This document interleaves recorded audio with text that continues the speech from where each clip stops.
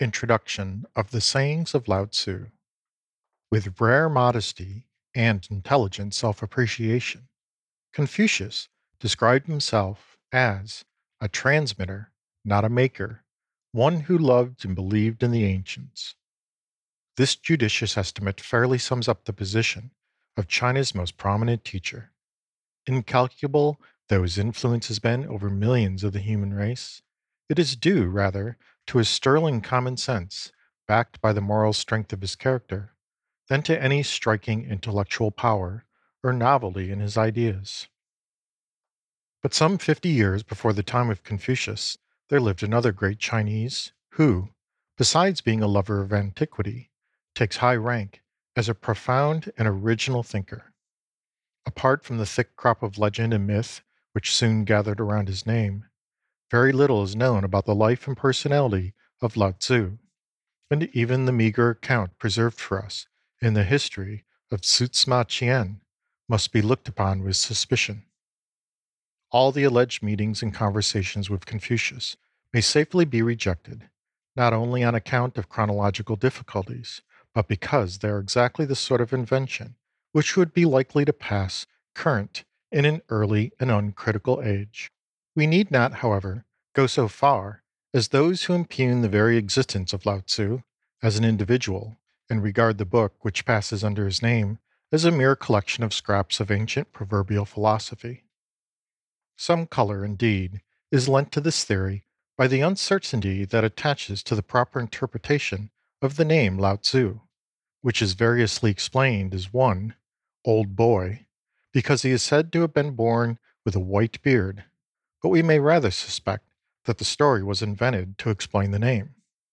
2. Son of Lao, this being the surname of the Virgin Mother who conceived him at the sight of a falling star. Or 3. Old Philosopher, because of the great age at which he wrote his immortal book, the Tao Te Ching. The mention of this classic, or Treatise of the Way and of Virtue, as it may be translated, for want of better English equivalents, brings us naturally to the vexed question as to whether the text which has come down to us can really be attributed to the hand of Lao Tzu, or whether it is not rather a garbled and unauthorized compilation of his sayings, or even the mere forgery of a later age. The Chinese themselves, it may be remarked, are almost unanimous in denying its authenticity. It has been urged that we must make allowance here for Confucian bias, but the internal evidence alone should suffice to dispel the notion, to which many eminent sinologues have clung, that the Tao Te Ching in its present form can possibly represent the actual work of Lao Tzu. On the other hand, it is highly probable that much of it is substantially what he said or wrote, though carelessly collected and pieced together at random. Tzu Chien, who published his history in 91 BC and was consequently removed from Lao Tzu by a much longer period than we are from Shakespeare, tells us that the sage wrote a book of 5,000 and odd words, and, indeed, by that time the Tao Te Ching may possibly have existed in something like its present shape. But anyone who reflects on the turbulent condition of China during the intervening centuries and the chaotic state of primitive literature before the labors of Confucius, to say nothing of the burning of the books in 213 BC, will find it hard to convince himself that Tzu Chien ever had before him the actual writings of the philosopher. Arbitrary and confused though the arrangement of the Tao Te Ching appears, it is possible to trace a coherent line of thought throughout the whole. And although no coiner of paradox on such an extensive scale as Lao Tzu could hope to achieve absolute and invariable consistency, it is easy to see that the Tao Te Ching is something more than a mere jumble of stray aphorisms. That it is, in fact, the well-defined though rudimentary outline of a great system of transcendental and ethical philosophy. That this magnificent scheme of thought never reached its full expression in Lao Tzu's treatment is largely due to the fact that he is perpetually struggling to convey his ideas through the medium of a language still imperfectly developed and forming an inadequate vehicle for obtrusive philosophical conceptions. This, too, combined with an extraordinary conciseness of diction, is the cause of the obscurity which hangs over several portions of the text, and which the labors of innumerable commentators have done very little to clear away. To the wide scope thus afforded for the imagination, we owe the startling discoveries in the body of the work, of the doctrine of the Trinity, and of the Hebrew word for Jehovah, thinly disguised in its Chinese dress. Sad to say, both of these once famous theories are now totally discredited. The real value of the Tao Te Ching lies not in such puerilities, but in its wealth of suggestive hints and pregnant phrases, each containing a world of thought in itself and capable of expansion into volumes. Whether Lao Tzu ever developed the germs of thought, thrown out with such prodigality, we do not know. At any rate, no record of the development remains. And if Lao Tzu failed to work out his own system, the task was never satisfactorily accomplished by those who came after him. It is true that an enormous superstructure of Taoist literature has been raised upon the slender foundation of the Tao Te Ching, but these Taoist writers soon forsook the austerity of Lao Tzu's way for the more attractive fields of ritual and magic. Lao Tzu was a Socrates who never found a Plato or an Aristotle to reap the goodly harvest he had sown.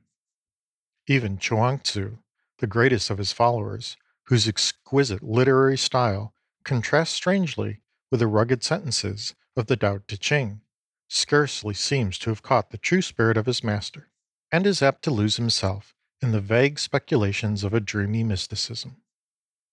Lao Tzu's work, however, was able to command attention on its own merits. It was first officially recognized as a canon, or classic, under the Emperor Qing Ti BC 156 to 140 of the Han Dynasty, after which the study of Tao survived many vicissitudes, being now under a cloud and now again in high favor at court. One emperor was in the habit of holding forth on the doctrines of Lao Tzu before his assembled ministers, and would forthwith degrade anyone who stretched, yawned, or spat during his discourse. Another published an edition of the Tao Te Ching, which described in the preface as the root of all things, the teacher of kings, and the most precious jewel of the public. The first emperor of the latter Qin dynasty asked if Tao was of any use in government. Chang Chiang-ming told him that with Tao a corpse could govern the empire. By successive edicts, the Tao Te Ching was made obligatory at the examination for graduates of the second degree. Everyone was required to possess a copy of the work, and it was cut on stone at both capitals. Later on, printed copies were distributed to all directors of education, and it was translated into the language of New Chen Tatars. Finally, Kublai Khan ordered all Taoist books to be burnt, with the exception of the Tao Te Ching, thus showing a just appreciation of the gulf separating Lao Tzu from the later writers on Tao. In view of the disjointed and inartistic character of the work, and its antagonism to many of the principles of orthodox Confucianism, it is a small wonder that native scholars, with true Chinese subordination of matter to form, seldom profess to hold it in great esteem, and indeed, its qualities are not such as would strongly appeal to an essentially hard-headed and materialistic race. Yet, on reflection, it will certainly appear that the teaching of Lao Tzu has not been barren of practical results. The great political lesson of laissez-faire is one that the Chinese people has well assimilated and perhaps carried to excess. It may even be said to impregnate their national life more thoroughly than any doctrine of Confucius. From two great evils of modern civilization, the bane of over legislation and the pest of meddlesome and overbearing officialdom, China is remarkably free, and in few other countries does the individual enjoy such absolute liberty of action. Thus, on the whole, the Chinese may be said to have adopted Lao Tzu's main principles of government with no small success. it is hard to believe that a rigidly despotic empire, encumbered with an irksome array of laws and statutes, could have remained homogeneous and intact throughout so lengthy a period. Who can doubt that the enormous bulk of China has managed to defy the disintegrating action of time by reason of its very inertness and placidity?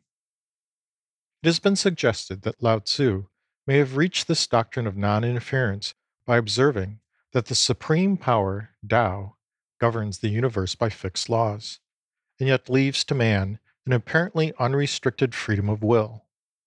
Be this as it may, he was undoubtedly the first man to preach the gospel of peace and intelligent inaction, being in this, as in many other respects, far in advance of his age. In those troublesome times when the land was torn by internecine feuds and the spirit of materialism was rife, it is not a little remarkable to find him expressing unqualified abhorrence of war, though, to be sure, this was but the logical outcome of his system of quietism. Few can help being struck by the similarity of tone between the sayings of Lao Tzu and the gospel enunciated 6 centuries later by the Prince of Peace. There are two famous utterances in particular which secure to Lao Tzu the glory of having anticipated the lofty morality of the Sermon on the Mount. The cavaliers who would rank the golden rule of Confucius below that of Christ will find it hard to get over the fact that Lao Tzu said, "Requite injury with kindness," and "To the not good, I would be good in order to make them good." It was 150 years later that Plato reached the same conclusion in the first book of the Republic. It is interesting to observe certain points of contact between Lao Tzu and the early Greek philosophers.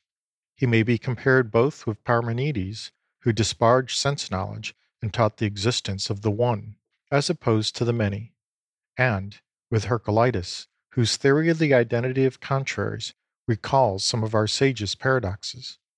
But it is when we come to Plato that the most striking parallels occur.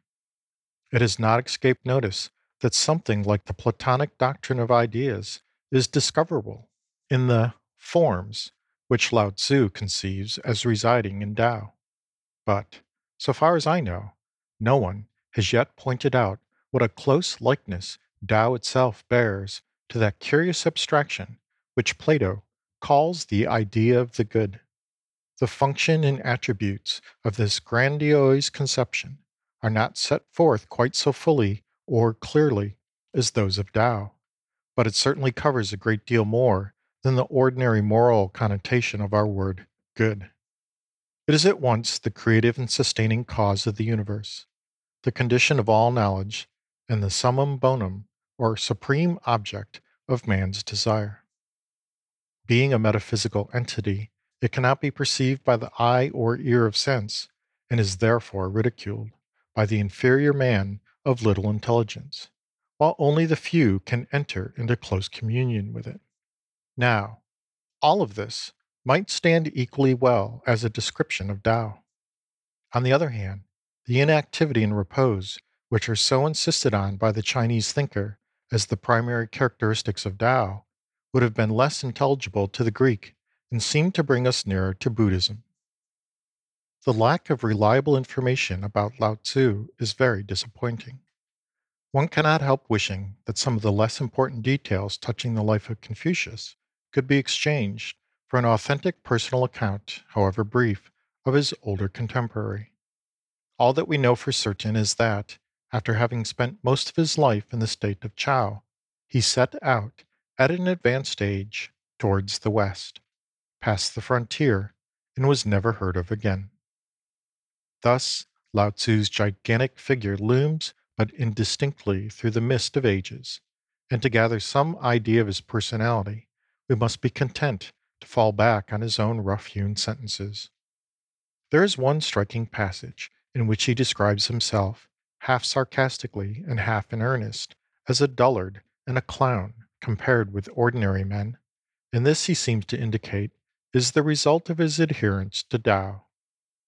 These words, evidently written in great bitterness of spirit, may have been wrung from him by a sense of his failure to convert the careless generation which would have none of the Tao he venerated as the most precious thing under heaven.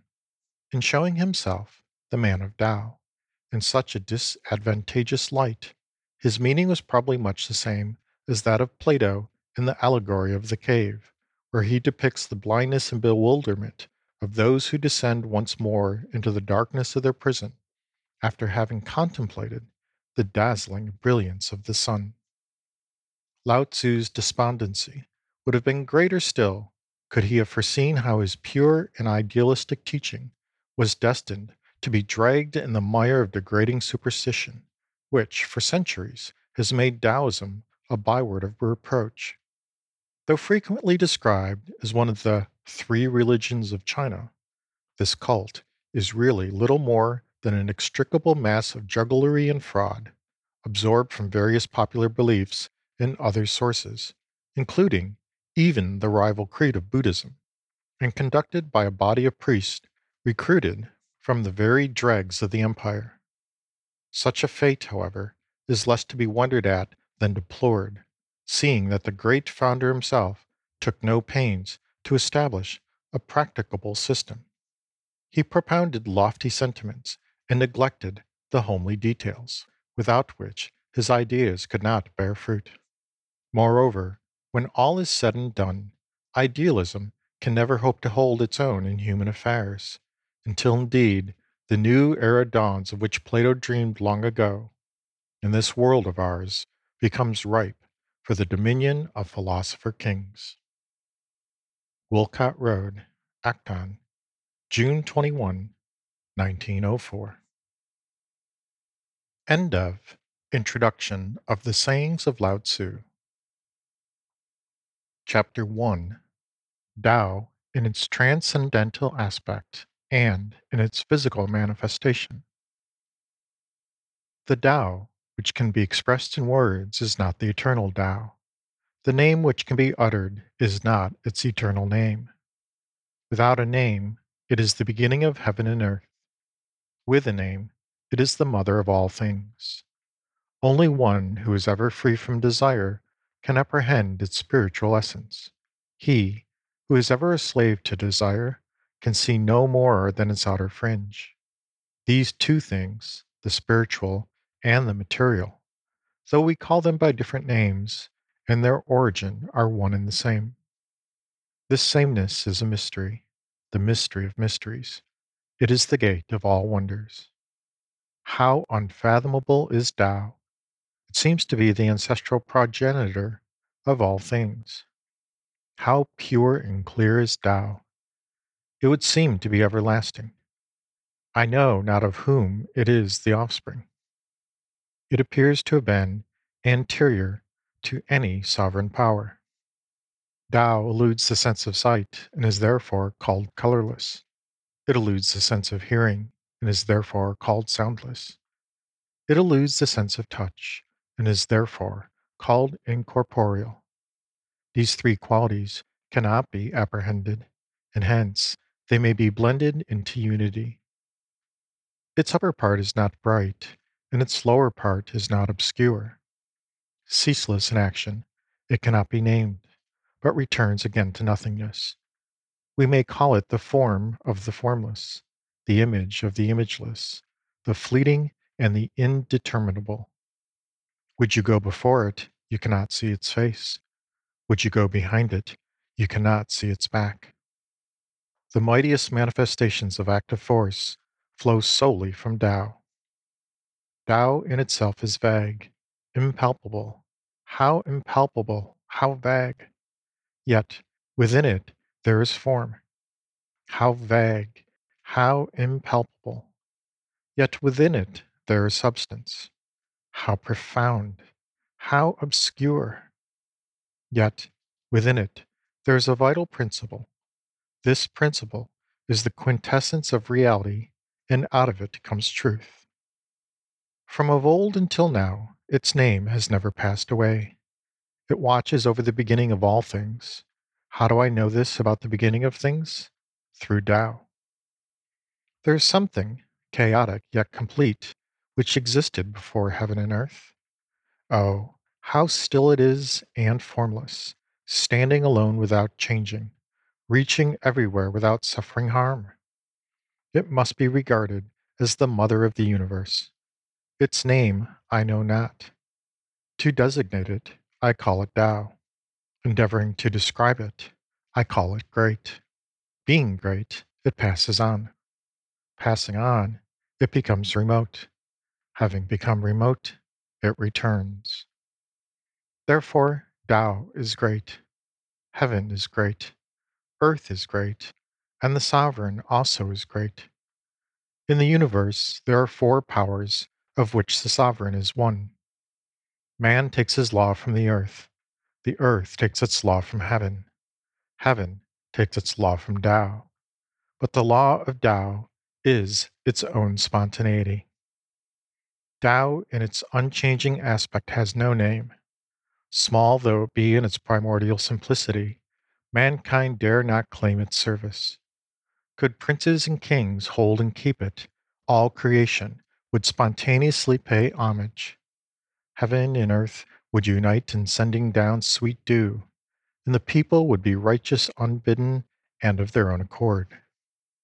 As soon as Tao creates order, it becomes nameable.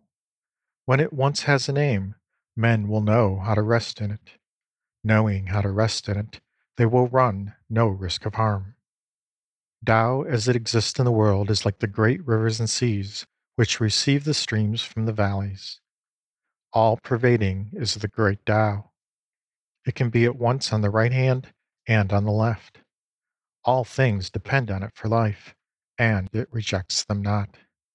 Its task accomplished, it takes no credit. It loves and nourishes all things, but does not act as master. It is ever free from desire. We may call it small. All things return to it, yet it does not act as master. We may call it great. The whole world will flock to him who holds the mighty form of Tao. They will come and receive no hurt, but find rest, peace, and tranquility. With music and dainties, we may detain the passing guest, but if we open our mouths to speak of Tao, he finds it tasteless and insipid. Not visible to the sight, not audible to the ear, in its use it is inexhaustible. Retrogression is the movement of Tao. Weakness is the character of Tao. All things under heaven are products of being, but being itself is the product of not being. Tao is a great square with no angles, a great vessel which takes long to complete, a great sound which cannot be heard, a great image with no form. Tao lies hid and cannot be named, yet it has the power of transmuting and perfecting all things. Tao produced unity. Unity produced duality. Duality produced trinity, and trinity produced all existing objects. These myriad objects leave darkness behind them and embrace the light, being harmonized by contact with a vital force. Tao produces all things. Its virtue nourishes them. Each is formed according to its nature. Each is perfected according to its strength. Hence, there is not a single thing but pays homage to Tao and extols its virtue.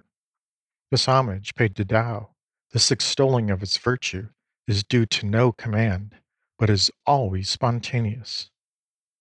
Thus it is that Tao, engendering all things, nourishes them, develops them, and fosters them, perfects them, ripens them, tends them, and protects them.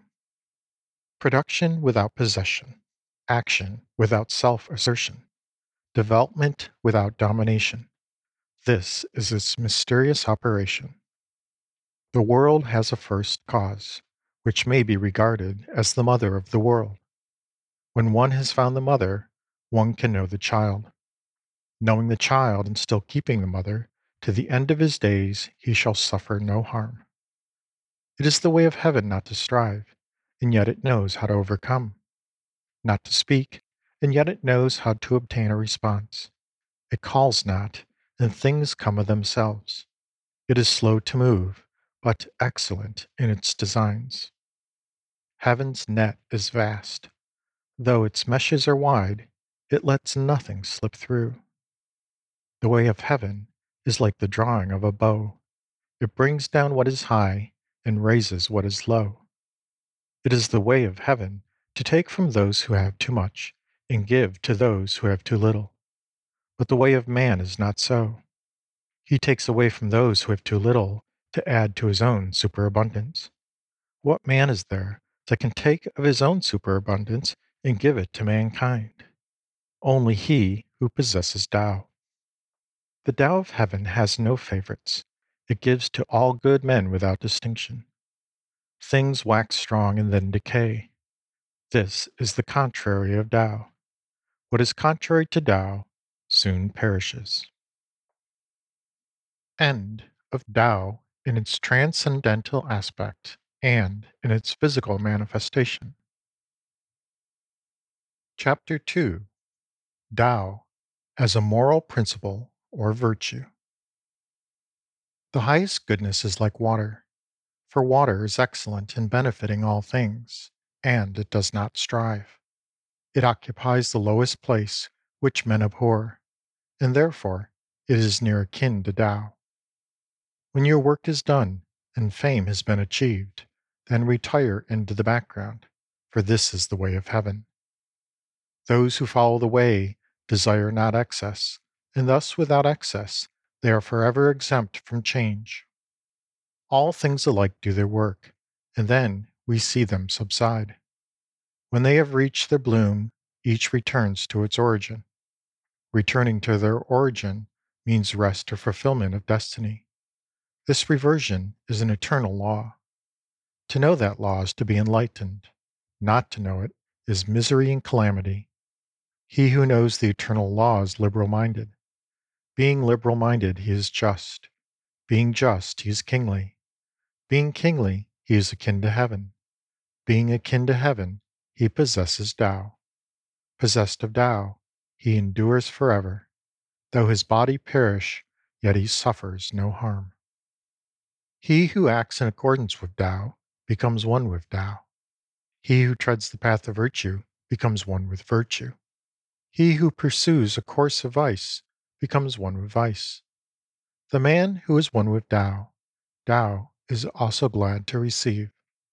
The man who is one with virtue, virtue is also glad to receive. The man who is one with vice, vice is also glad to receive. He who is self-approving does not shine. He who boasts has no merit. He who exalts himself does not rise high. Judged according to Tao, such conduct is like that of a glutton, an object of universal disgust. Therefore, one who has Tao will avoid it. Perfect virtue is unconscious of itself as virtue, and therefore it is true virtue.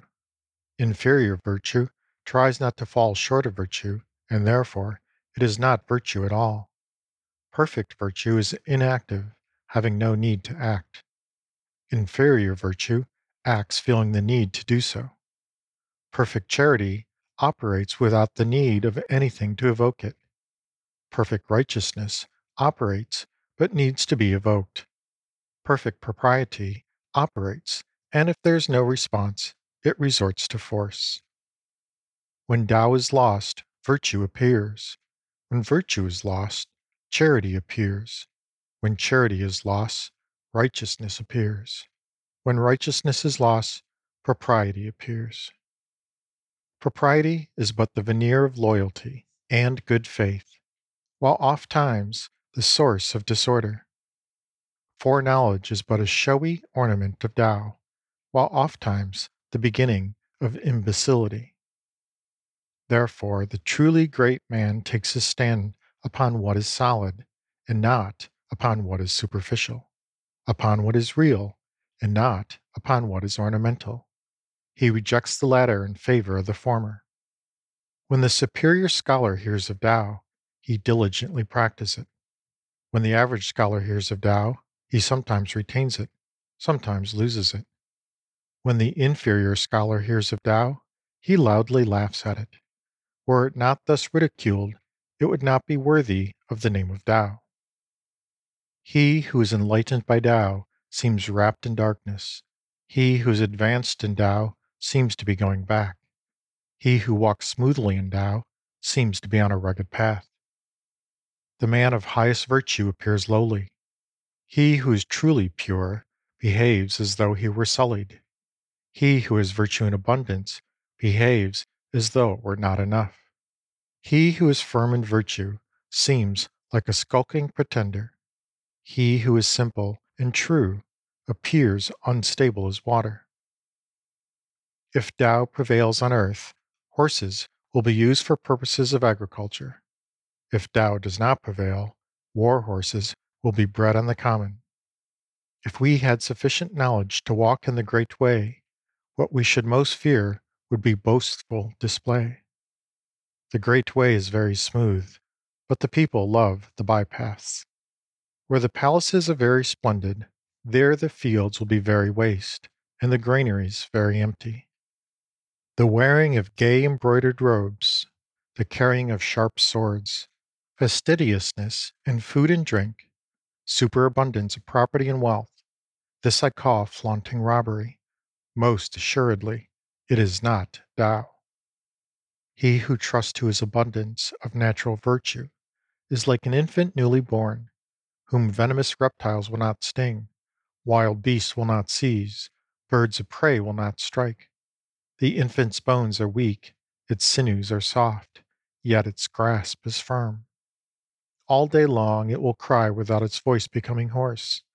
This is because the harmony of its bodily system is perfect. Temper your sharpness, disentangle your ideas, moderate your brilliancy, live in harmony with your age. This is being in conformity with the principle of Tao. Such a man is impervious alike to favor and disgrace, to benefits and injuries, to honor and contempt, and therefore he is esteemed above all mankind. In governing men and in serving heaven, there is nothing like moderation, for only by moderation can there be an early return to man's normal state. This early return is the same as a great storage of virtue. With a great storage of virtue, there is naught which may not be achieved. If there is naught which may not be achieved, then no one will know to what extent this power reaches. And if no one knows to what extent a man's power reaches, that man is fit to be the ruler of a state. Having the secret of rule, his rule shall endure. Setting the taproot deep, and making the spreading roots firm, this is the way to ensure long life to the tree. Tao is the sanctuary where all things find refuge, the good man's priceless treasure, the guardian and savior of him who is not good. Hence, at the enthronement of an emperor and the appointment of his 3 ducal ministers, though there be some who bear presents of costly jade and drive chariots with teams of 4 horses, that is not so good as sitting still and offering the gift of this Tao. Why was it that the men of old esteemed this Tao so highly? Is it not because it may be daily sought and found, and can remit the sins of the guilty? Hence, it is the most precious thing under heaven. All the world says that my Tao is great, but unlike other teaching. It is just because it is great that it appears unlike other teaching. If it had this likeness, long ago would its smallness have been known. The skillful philosophers of the olden time were subtle, spiritual, profound, and penetrating. They were so deep as to be incomprehensible. Because they are hard to comprehend, I will endeavor to describe them. Shrinking were they, like one fording a stream in winter. Cautious were they, like one who fears an attack from any quarter. Circumspect were they, like a stranger guest, self-effacing, like ice about to melt, simple, like unpolished wood, vacant, like a valley, opaque, like muddy water. When terms are made after a great quarrel, a certain ill feeling is bound to be left behind. How can this be made good? Therefore, having entered into an agreement, the sage adheres to his obligations, but does not exact fulfillment from others. The man who has virtue attends to the spirit of the compact. The man without virtue attends only to his claims. He who tries to govern a kingdom by his sagacity is of that kingdom the despoiler, but he who does not govern by sagacity is the kingdom's blessing. He who understands these two sayings finds in them a pattern and a model. To keep this pattern constantly in mind is called profound virtue. Profound virtue is unfathomable, far reaching, the reverse of things as they are, but leading to perfect conformity with nature. End of Tao as a moral principle or virtue. Chapter 3: The Doctrine of Inaction. The sage occupies himself with inaction and conveys instruction without words. Is it not by neglecting self interest that one will be able to achieve it? Purge yourself of your profound intelligence, and you can still be free from blemish. Cherish the people and order the kingdom, and you can still do without meddlesome action. Who is there that can make muddy water clear? But if allowed to remain still, it will gradually become clear of itself. Who is there that can secure a state of absolute repose? But let time go on, and the state of repose will gradually arise. Be sparing of speech, and things will come right of themselves. A violent wind does not outlast the morning. A squall of rain does not outlast the day. Such is the course of nature. And if nature herself cannot sustain her efforts long, how much less can man? Attain complete vacuity, and sedulously preserve a state of repose. Tao is eternally inactive, and yet it leaves nothing undone. If kings and princes could but hold fast to this principle, all things would work out their own reformation. If, having reformed, they still desired to act, I would have them restrained by the simplicity of the nameless Tao. The simplicity of the nameless Tao brings about an absence of desire. The absence of desire gives tranquillity, and thus the empire will rectify itself. The softest things in the world override the hardest. That which has no substance enters where there is no crevice. Hence, I know the advantage of inaction. Conveying lessons without words, reaping profit without action. There are few in the world who can attain this. Activity conquers cold, but stillness conquers heat. Purity and stillness are the correct principles for mankind. Without going out of doors, one may know the whole world. Without looking out of the window, one may see the way of heaven. The further one travels, the less one may know. Thus, it is that without moving you shall know, without looking you shall see, without doing you shall achieve. The pursuit of book learning brings about daily increase. The practice of Tao brings about daily loss. Repeat this loss again and again, and you arrive at inaction. Practice inaction, and there is nothing which cannot be done. The empire has ever been won by letting things take their course. He who must always be doing is unfit to obtain the empire. Keep the mouth shut, close the gateways of sense, and as long as you live, you will have no trouble. Open your lips and push your affairs, and you will not be safe to the end of your days. Practice inaction. Occupy yourself with doing nothing. Desire not to desire, and you will not value things difficult to obtain. Learn not to learn, and you will revert to a condition which mankind in general has lost. Leave all things to take their natural course, and do not interfere. End of The Doctrine of Inaction. Chapter 4: Lowliness and Humility. All things in nature work silently. They come into being and possess nothing. They fulfill their functions and make no claim. When merit has been achieved, do not take it to yourself, for if you do not take it to yourself, it shall never be taken from you. Follow diligently the way in your own heart, but make no display of it to the world. Keep behind, and you shall be put in front. Keep out, and you shall be kept in.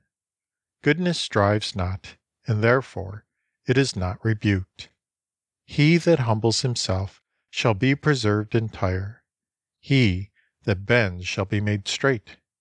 He that is empty shall be filled. He that is worn out shall be renewed. He who is little shall succeed. He who is much shall go astray. Therefore, the sage embraces unity, and is a model for all under heaven. He is free from self-display, therefore he shines forth; from self-assertion, therefore he is distinguished; from self-glorification, therefore he has merit; from self-exaltation, therefore he rises, superior to all. Inasmuch he does not strive, there is no one in the world who can strive with him. He who, conscious of being strong, is content to be weak, he shall be a channel for the waters of the world, and virtue will never desert him. He returns to the state of a little child. He who, conscious of his own light, is content to be obscure, he shall be the whole world's model.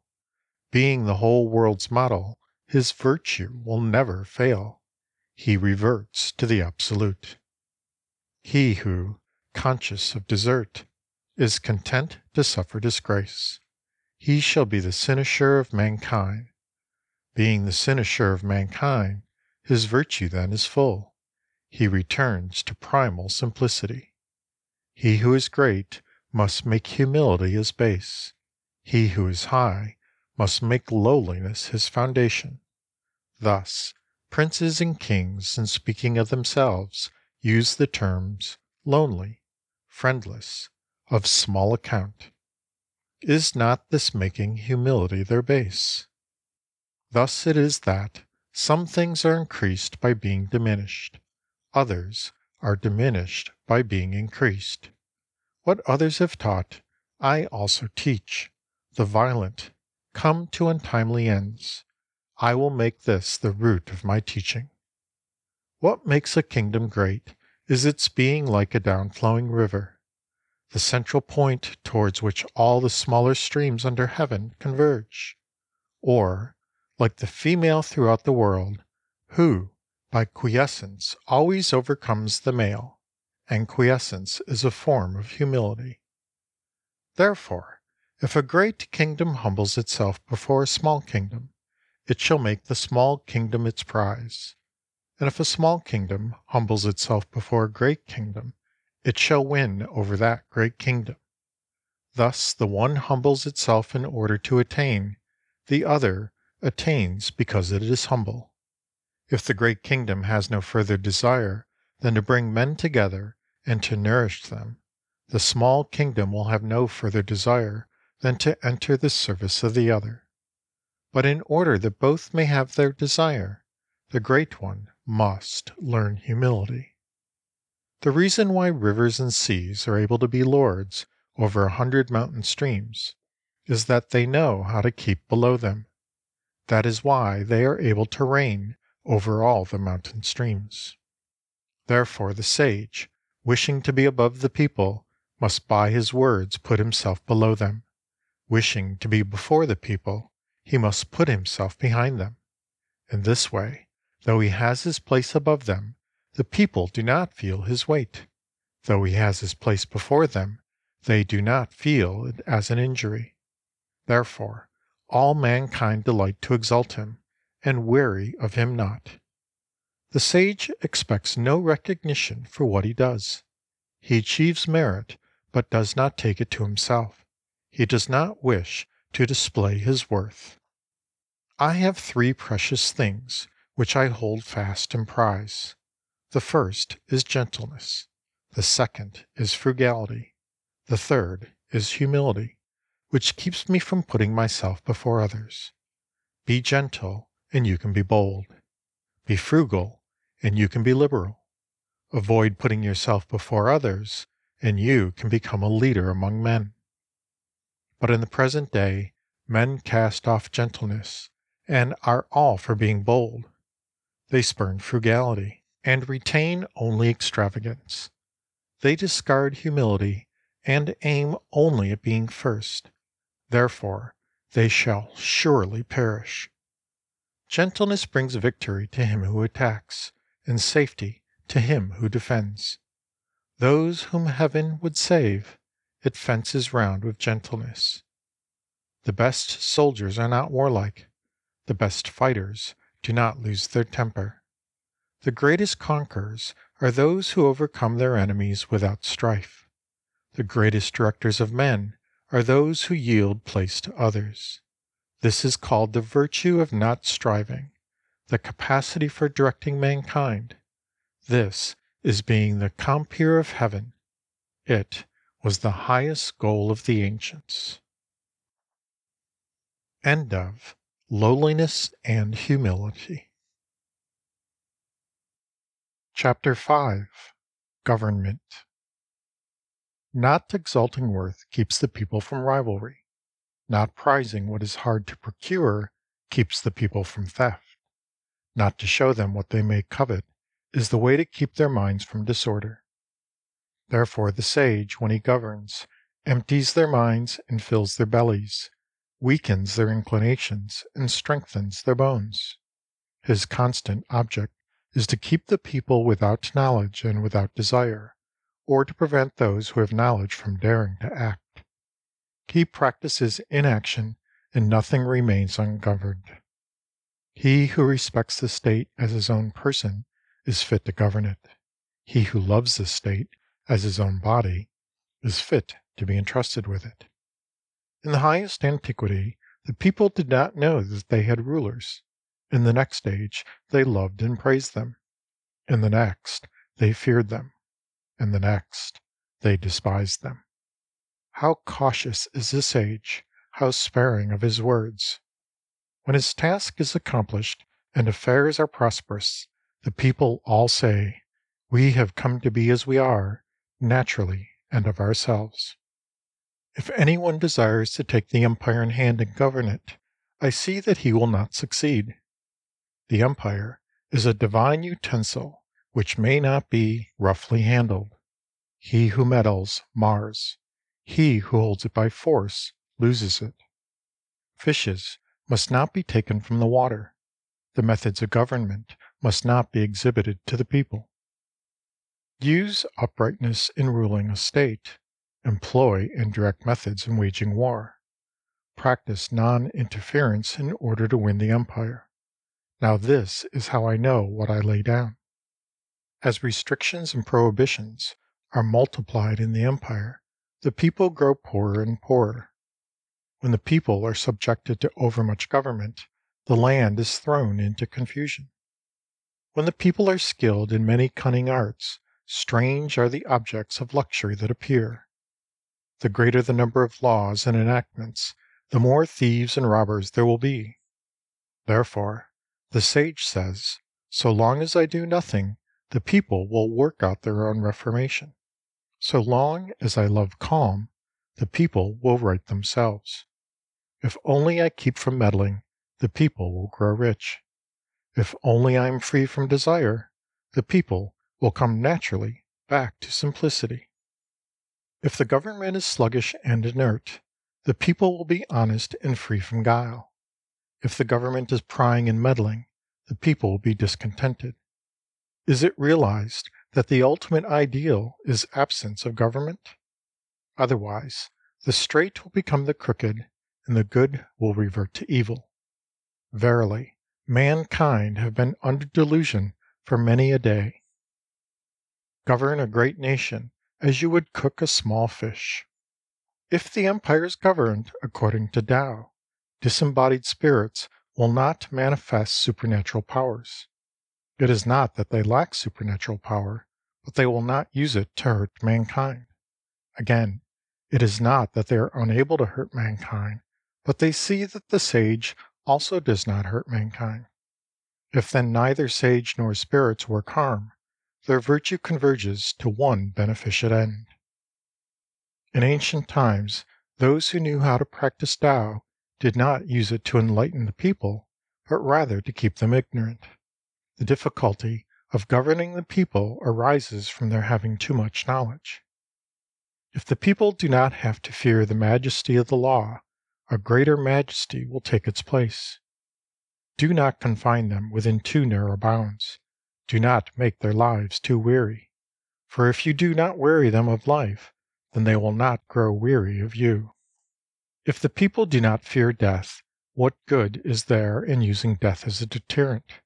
But if the people are brought up in fear of death, regarding it as something unusual, and we can take and execute them, which of us will dare to do it? Now, there is always one who presides over the infliction of death.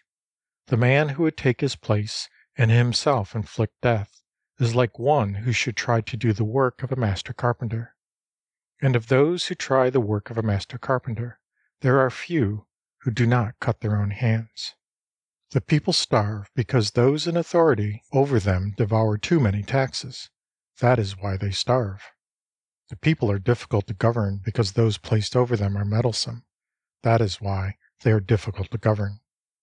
The people despise death because of their excessive labor in seeking the means of life. That is why they despise death. A sage has said, "He who can take upon himself the nation's shame is fit to be lord of the land. He who can take upon himself the nation's calamities is fit to be ruler over the empire." Were I a ruler of a little state with a small population, and only 10 or 100 men available as soldiers, I would not use them. I would have the people look on death as a grievous thing, and they should not travel to distant countries. Though they might possess boats and carriages, they should have no occasion to ride in them. Though they might own weapons and armor, they should have no need to use them. I would make the people return to the use of knotted cords. They should find their plain food sweet, their rough garments fine. They should be content with their homes and happy in their simple ways. If a neighboring state was within sight of mine, nay, if we were close enough to hear the crowing of each other's cocks and the barking of each other's dogs, the two peoples should grow old and die without there ever having been any mutual intercourse. End of Government. Chapter 6. War. He who serves a ruler of men in harmony with Tao will not subdue the empire by force of arms. Such a course is wont to bring retribution in its train. Where troops have been quartered, brambles and thorns spring up. In the track of great armies there must follow lean years. The good man wins a victory and then stops. He will not go on to acts of violence. Winning, he boasteth not. He will not triumph. He shows no arrogance. He wins because he cannot choose. After his victory, he will not be overbearing. Weapons, however beautiful, are instruments of ill omen, hateful to all creatures. Therefore, he who has Tao will have nothing to do with them. Where the princely man abides, the weak left hand is in honor. But he who uses weapons honors the stronger right. Weapons are instruments of ill omen. They are not the instruments of the princely man, who uses them only when he needs must. Peace and tranquillity are what he prizes. When he conquers, he is not elate. To be elate were to rejoice in the slaughter of human beings, and he who rejoices in the slaughter of human beings is not fit to work his will in the empire. On happy occasions the left is favored, on sad occasions the right. The second in command has his place on the left, the general-in-chief on the right. That is to say, they are placed in the order observed at funeral rites, and, indeed, he who has exterminated a great multitude of men should bewail them with tears and lamentation. It is well that those who are victorious in battle should be placed in the order of funeral rites. A certain military commander used to say, "I dare not act the host. I prefer to play the guest. I dare not advance an inch. I prefer to retreat a foot." There is no greater calamity than lightly engaging in war. Lightly to engage in war is to risk the loss of our treasure. When opposing warriors join in battle, he who is pity conquers. End of War. Chapter 7. Paradoxes. Among mankind, the recognition of beauty as such implies the idea of ugliness, and the recognition of good implies the idea of evil. There is the same mutual relation between existence and non-existence in the matter of creation, between difficulty and ease in the matter of accomplishing, between long and short in the matter of form, between high and low in the matter of elevation, between treble and bass in the matter of musical pitch, between before and after in the matter of priority. Nature is not benevolent. She treats all created things like the straw dogs we use at sacrifices. The sage is not benevolent. He looks upon the people in the same way. The space between heaven and earth, is it not like a bellows? It is empty, yet inexhaustible. When it puts in motion, more and more comes out. Heaven and earth are long-lasting. The reason why heaven and earth can last long is that they live not for themselves, and thus they are able to endure. 30 spokes unite in one nave. The utility of the cart depends on the hollow center in which the axle turns. Clay is molded into a vessel. The utility of the vessel depends on its hollow interior. Doors and windows are cut out in order to make a house. The utility of the house depends on the empty spaces. Thus, while the existence of things may be good, it is the non-existent in them which makes them serviceable. When the great Tao falls into disuse, benevolence and righteousness come into vogue. When shrewdness and sagacity appear, great hypocrisy prevails. It is when the bonds of kinship are out of joint that filial piety and paternal affection begin. It is when the state is in a ferment of revolution that loyal patriots arise. Cast off your holiness, rid yourself of sagacity, and the people will benefit 100-fold. Discard benevolence and abolish righteousness, and the people will return to filial piety and paternal love. Renounce your scheming and abandon gain, and thieves and robbers will disappear.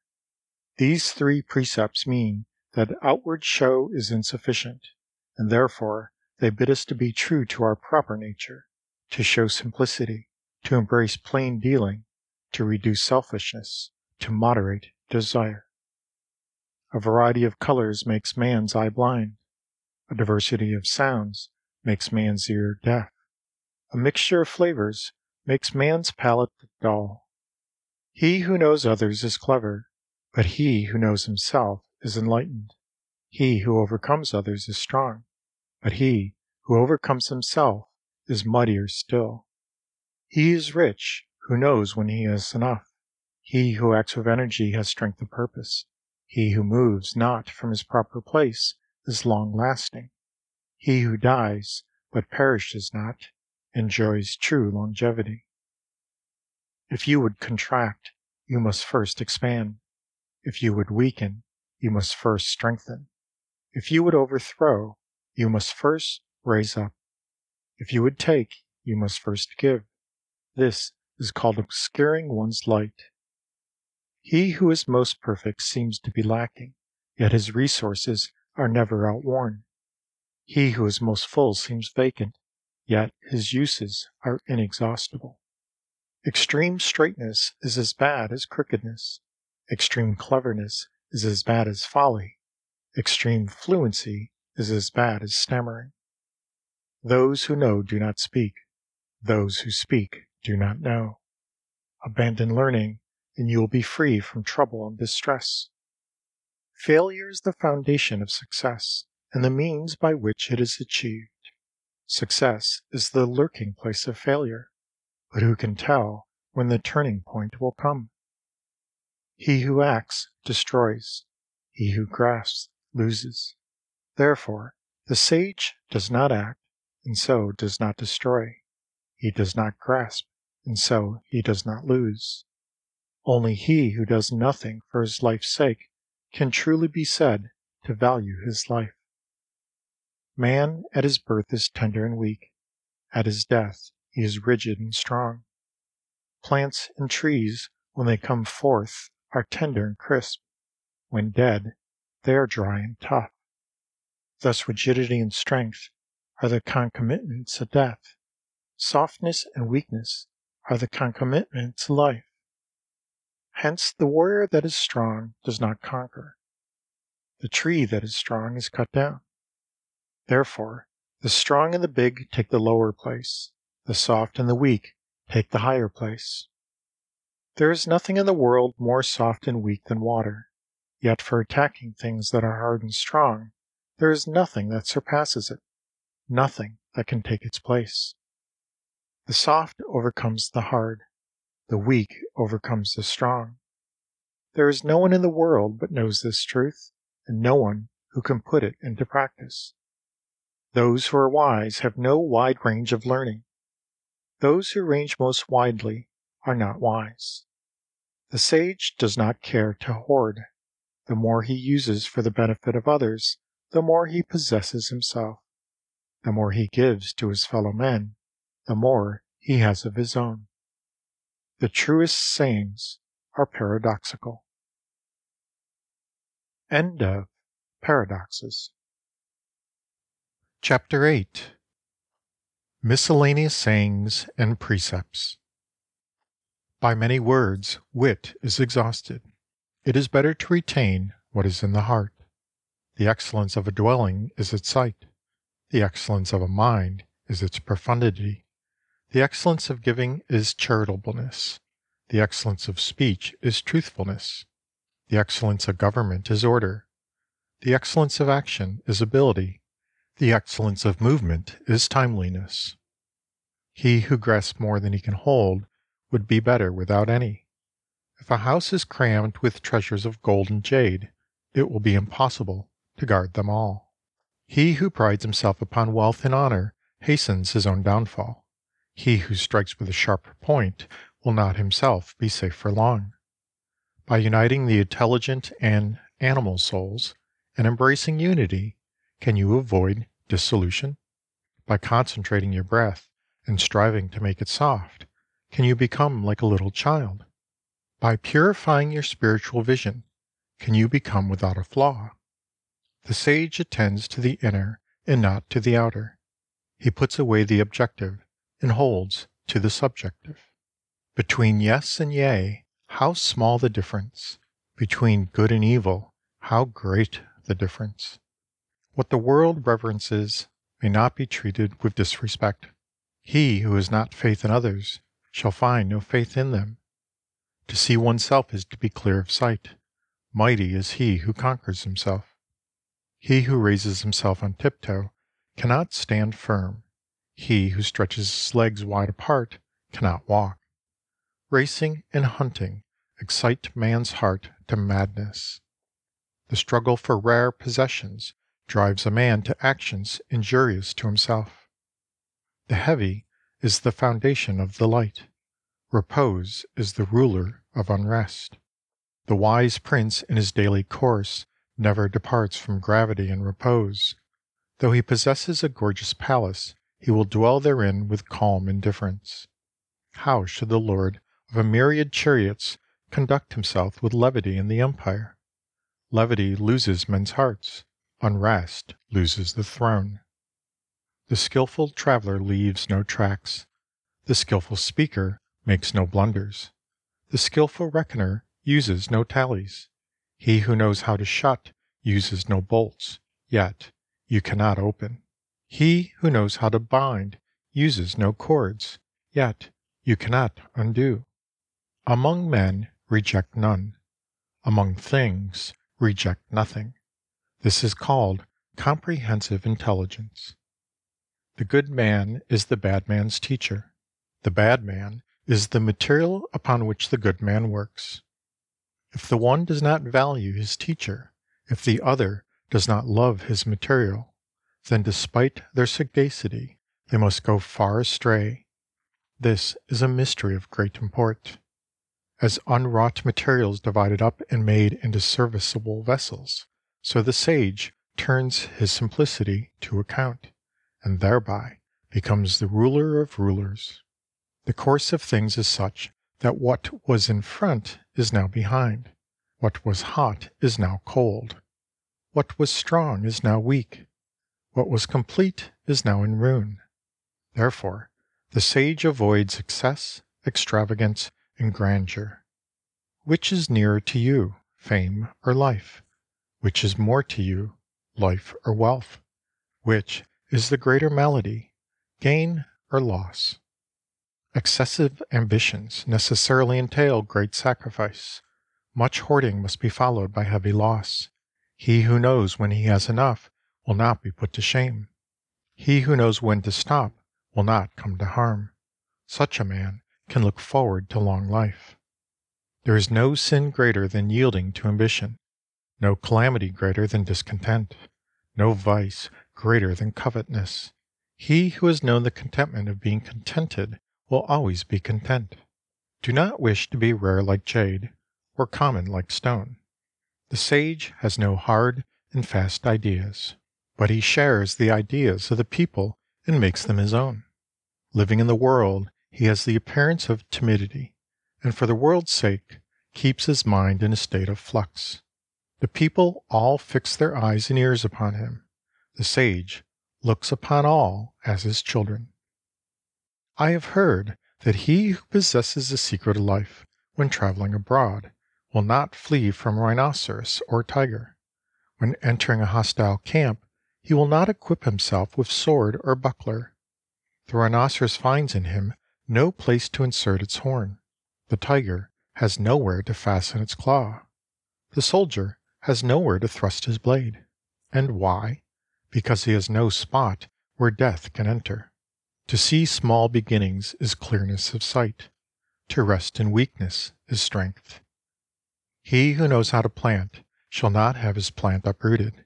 He who knows how to hold a thing shall not have it taken away. Sons and grandsons will worship at his shrine, which shall endure from generation to generation. Knowledge of harmony is the secret of the unchanging. Knowledge of the unchanging means enlightenment. To increase life is of evil omen. The mind directing the vital force is strength. The sage is square but not angular, strict without injuring others, straightforward but not unrestrained, luminous but not dazzling. Good words shall gain you honor in the marketplace, but good deeds shall gain you friends among men. To the good I would be good. To the not good I would also be good, in order to make them good. With the faithful I would keep faith. With the unfaithful I would also keep faith, in order that they may become faithful. Even if a man is bad, how can it be right to cast him off? Requite injury with kindness. The difficult things of this world must once have been easy. The great things of this world must once have been small. Set about difficult things while they are still easy. Do great things while they are still small. The sage never affects to do anything great, and therefore he is able to achieve his great results. He who always thinks things easy is sure to find them difficult. Therefore, the sage ever anticipates difficulties, and thus it is he never encounters them. While times are quiet, it is easy to take action. Ere coming troubles have cast their shadows, it is easy to lay plans. That which is brittle is easily broken. That which is minute is easily dissipated. Take precautions before the evil appears. Regulate things before disorder has begun. The tree which needs 2 arms to span its girth sprang from the tiniest shoot. Yon tower, 9 stories high, rose from a little mound of earth. A journey of 1,000 miles began with a single step. A great principle cannot be divided. Therefore, it is that many containers cannot contain it. The sage knows what is in him, but makes no display. He respects himself, but seeks not honor for himself. To know, but to be as though not knowing, is the height of wisdom. Not to know, and yet to affect knowledge, is a vice. If we regard this vice as such, we shall escape it. The sage has not this vice. It is because he regards it as a vice that he escapes it. Use the light that is in you to revert to your natural clearness of sight. Then the loss of the body is unattended by calamity. This is called doubly enduring. In the management of affairs, people constantly break down just when they are nearing a successful issue. If they took as much care at the end as at the beginning, they would not fail in their enterprises. He who lightly promises is sure to keep but little faith. He whose boldness leads him to venture will be slain. He who is brave enough not to venture will live. Of these two, one has the benefit, the other has the hurt. But who is it that knows the real cause of heaven's hatred?